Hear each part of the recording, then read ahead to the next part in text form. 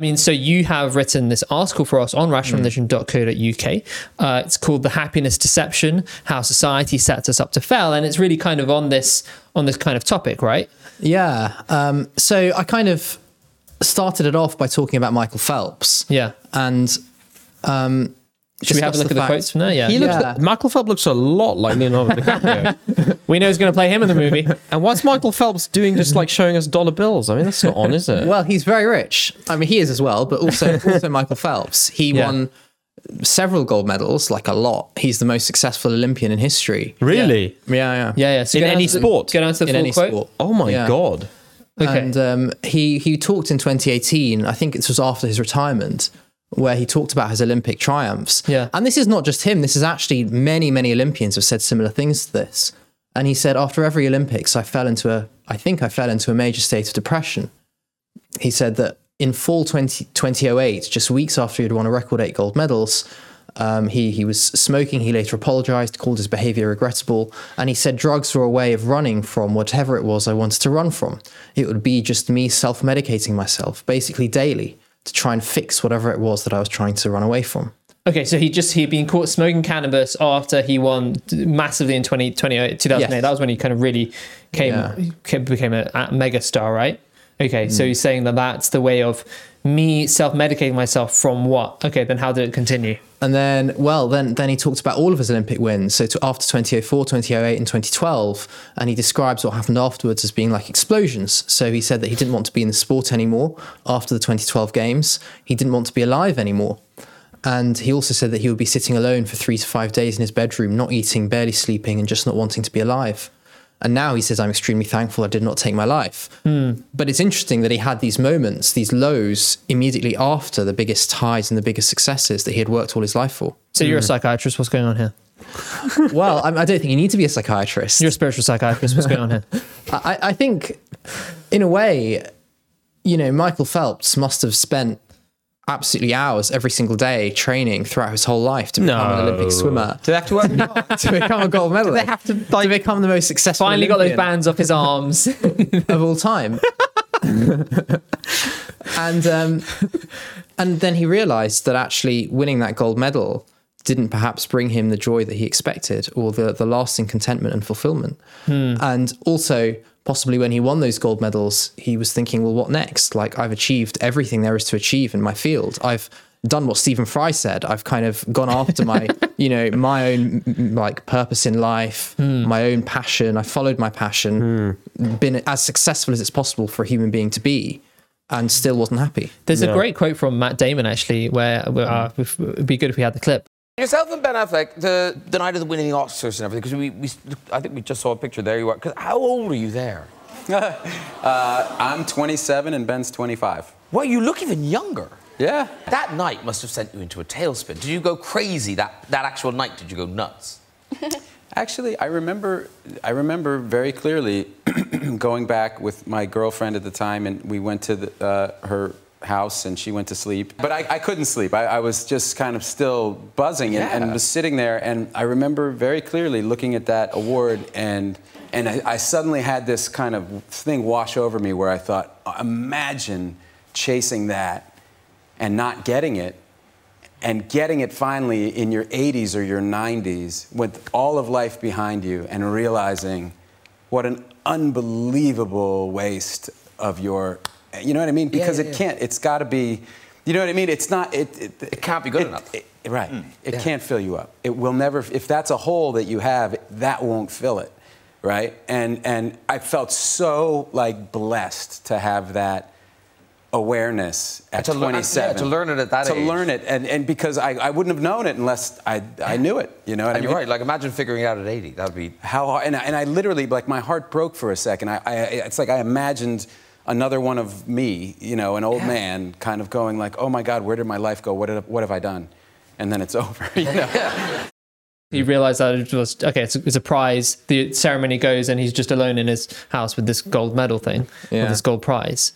And he was reflecting, because he's a smart guy, that there are many people in Hollywood that are still waiting for this and are working in their careers for this Oscar. And he knows that they're going to have that crash after they get it and realize this wasn't the point of life. I shouldn't have done this. And he had that early. So he was fortunate in that sense. There's a popularized saying, isn't there, that when you try and achieve something, or when you want to do something that will make you happy, then look to those who have already achieved it and see how happy they are. Oh, wow. And I think, we can see that obviously it's a good thing to kind of excel in whatever field you try and do, but to make it the basis of your happiness and to try and think that it will give you all the contentment you need, you can see that it won't, because so many people who have actually achieved those things haven't.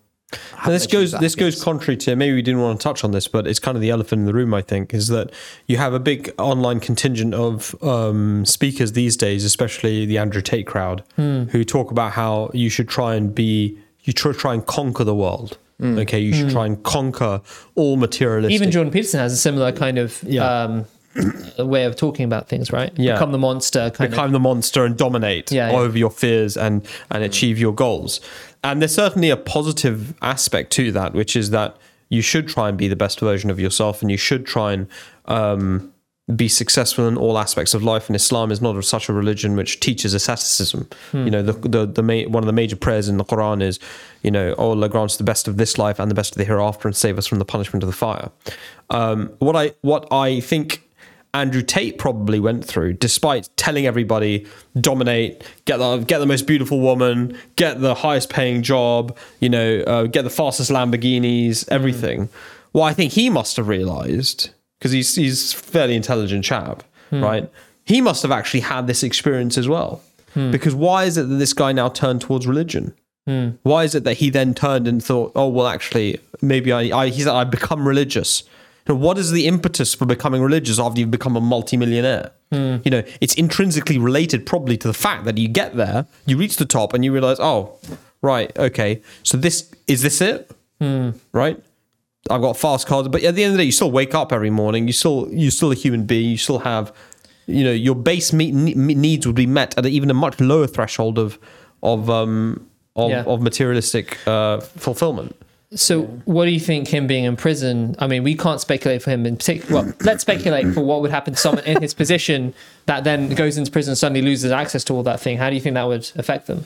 Well, it depends on them.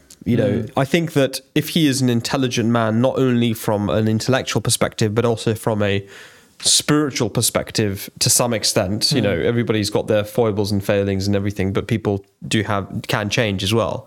If he does look at it with a spiritual eye, he will perhaps realize what this is, or what this could be interpreted as, which is that it's an opportunity for him to recognize that a lot of the teaching that he was giving to men, which is that make the purpose of your life to dominate others in all materialistic spheres, is actually wrong advice, right? That's not actually the route to happiness. And that actually the route to happiness is finding peace with God, right? Because the reality is that God could finish you at any moment. Yeah. It's not like you have a guaranteed 85 years. You could die the next day, right? Or you could be thrown in prison the next day for something you did or did not do, right? And all that could be taken away from you. And so this is in actual fact something that everybody can reflect on and learn from and realize, which is that you've got to have, if you're just, let me put it like this for the Andrew Tate fans out there. And there are some things I think he says which are quite insightful with respect to gender dynamics, and we can get to them in other videos. But this is something I think which is very important to say to people, which is that if you're striving to dominate people in this life, you've set your sights too low. Okay? You've actually set your sights so pathetically low, right, that in the Quran and in Islam and in Islamic terminology, you were described as a worm of the earth, right? That's what you are. You're a worm who just subsists on material stuff, and ultimately you'll perish, and all that you are will have died within 50 years anyway. So that's the perspective of somebody who makes materialism the focus of their life. Those who really understand Islam and really understand God, they will try and seek to transcend death through their good deeds, in the sense that they recognize that they will transcend death and they are preparing for their next life, right? And that is their real goal, because they're not interested in these materialistic, egotistical battles between individuals. They're looking at the day of judgment when all mankind will be arrayed, And I guess the interesting thing is those people that have truly dominated the world throughout history have been those that have submitted to God and have been prophets of God. Yes. And they are also the people that have been able to deal with suffering the best. So if we look at the Prophet Muhammad, peace be upon him, he lost so many children, over 10, wasn't it? Over 10 children, and had so many different kind of sufferings and struggles and difficulties in his life. If we think about the Prophet Jesus, peace be upon him, even when he was about to be crucified, it was him that was comforting his disciples, not the other way around. Yeah. And so, there's a quote from the Bible in Psalms that says, even if I walk through the shadow of the valley of death, I will fear no evil, for you are with me, talking about God being with them. And I think that's really the way to kind of transcend the world in a way. It's to know that God is with you, to have a relationship with God, and to be able to walk even through difficult situations and be able to come out of them with your faith intact and with, The if I may, the necessary factor to that, to attain that though, is humility. Yeah. Because the reality is that God's not going to walk with you if you think you're all that. Because so it's not self-affirmation in the mirror every morning about how awesome you are. No, it's not. It's actually it's actually stems from a place of recognition of your total worthlessness. Now, that again runs contrary to the kind of the sayings that people will say, from the kind of motivational crowd. But actually, that's the secret. Self-improvement people. The secret is not telling yourself you're nothing and then following it up with nothing else. The secret is actually confessing before God that you're nothing and that God has all power and that you seek the refuge and protection of God, ultimately. So it's not that you're going out into the wilderness naked, right? You're going out there with God. So you couldn't be better protected and better shielded. But at the end of the day, God's not going to walk with somebody who's got a big chip on their shoulder and a big ego, because God expects you. What is it? How are you going to walk with God if you can't even recognize God? I mean, the way to recognize God is in actual fact, to recognize that God is beyond you. He's actually far beyond you. You will never know God. You will never, in actual fact, even reach God, because He is infinite, right? And you're a finite being. So I think that step and recognizing your own nothingness along with God's perfect absolutism, that's an actual fact which brings true peace, true contentment. But if you think that you're all that, and then you approach God saying, well, with this kind of ego in you, when realistically, you're a piece of dust. Yeah. You're just a piece of dust in front of God. Not even a piece of dust, actually. You're nothing. You're a zero. Yeah. So, I mean, then at the end of the day, God's not going to come near to you, because why would God want to come near to somebody like that? I mean, I always reflect that, we don't control our own heartbeat. Even if you look at the, electrophysiology of the heart, we don't really understand how the heart beats, but we have no control over it. And that is the basis of our entire life, moment to moment. So whatever capacities we think we have, it's dependent upon something which we have no control over. And the capacities that we exercise, we generally were given. And even if we exercise them half the time, our intentions all of the time only have an effect through God's grace as well. Again, we are really absolutely nothing, and that does go against the self-improvement motivational crowd. But that's because they don't have a belief in God, so they have to tell themselves, they have to artificially inflate their balloon, because if they deflate it, there's nothing to catch them. Yeah, so they're living their lives trying to function, feel in control, trying to feel as have a sense of meaning and purpose. A sense of meaning and purpose, but also control over their lives. But then if they think about it, they realize that actually they have no control, and they also have no external being or higher power. So it's a coping mechanism. Yeah. Self-improvement philosophy is basically a coping mechanism with meaninglessness. Whereas if you have a truly theistic and spiritual outlook, then you have a purpose, and that purpose is nearness to God, is a love of God, knowledge and worship of God, because that is the purpose that you were born to fulfill, and that is the only thing in which you can ever find true contentment. And it transcends death. Either way, it's going to transcend death, for better or for worse. I mean, you look at, for example, what reminds me of Hazrat Khalid bin Walid, the man, the general who effectively humbled the entire Persian Empire of 1500, 2,000-year-old empire. He humbled in a year and a half before going on to smash the Romans, right? He started with an army, and they didn't really get replenished. And he started with an army of like 20,000 soldiers, and they just fought battle after battle after battle after battle after battle after battle. They didn't go back. They didn't get replenished. They just fought all of the Persian armies and defeated them. And one of the things he would say to the he would write to the opposing camp when they were about to fight. He said to them, look, please, these are our surrender terms before we fight. So, you don't have to fight us if you agree to these terms. And he would say in that, he would say, we are a people who love death as you love life. And that's a terrifying statement if you're fighting people who actually believe that. And the reason is because death for them was not the end. It is only a portal. And they knew it. They realized it. Because God spoke to these people. These were companions of the prophet, peace be upon him. So when you attain that level of knowledge whereby you are not seeing things with a 50-year eye or a 100-year eye, you're looking at things with the eye of eternity. Yeah.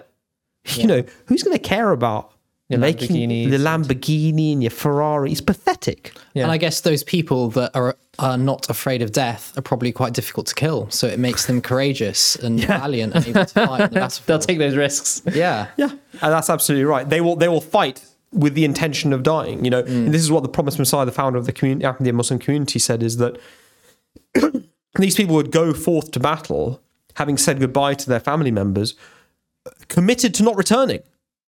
Committed to not, they're like, I've never seen my family again. And they don't think about them anymore. They go forth, right?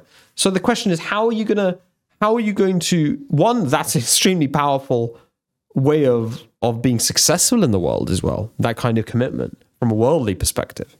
But also it just kind of is so much, it just shows such a grander perspective on life than this kind of materialistic worm of the earth behavior. Well, even then, I mean, yes, they're not seeing their family again, but ultimately they believe that they'll meet in the afterlife. Yes. And the legacy of blessings that they will leave for their family is so much greater than their presence. You're present for your family, but if you had the opportunity to go and, give your life in the way of God, the blessings that would attract to God would have a far greater effect than your mere presence. Yeah.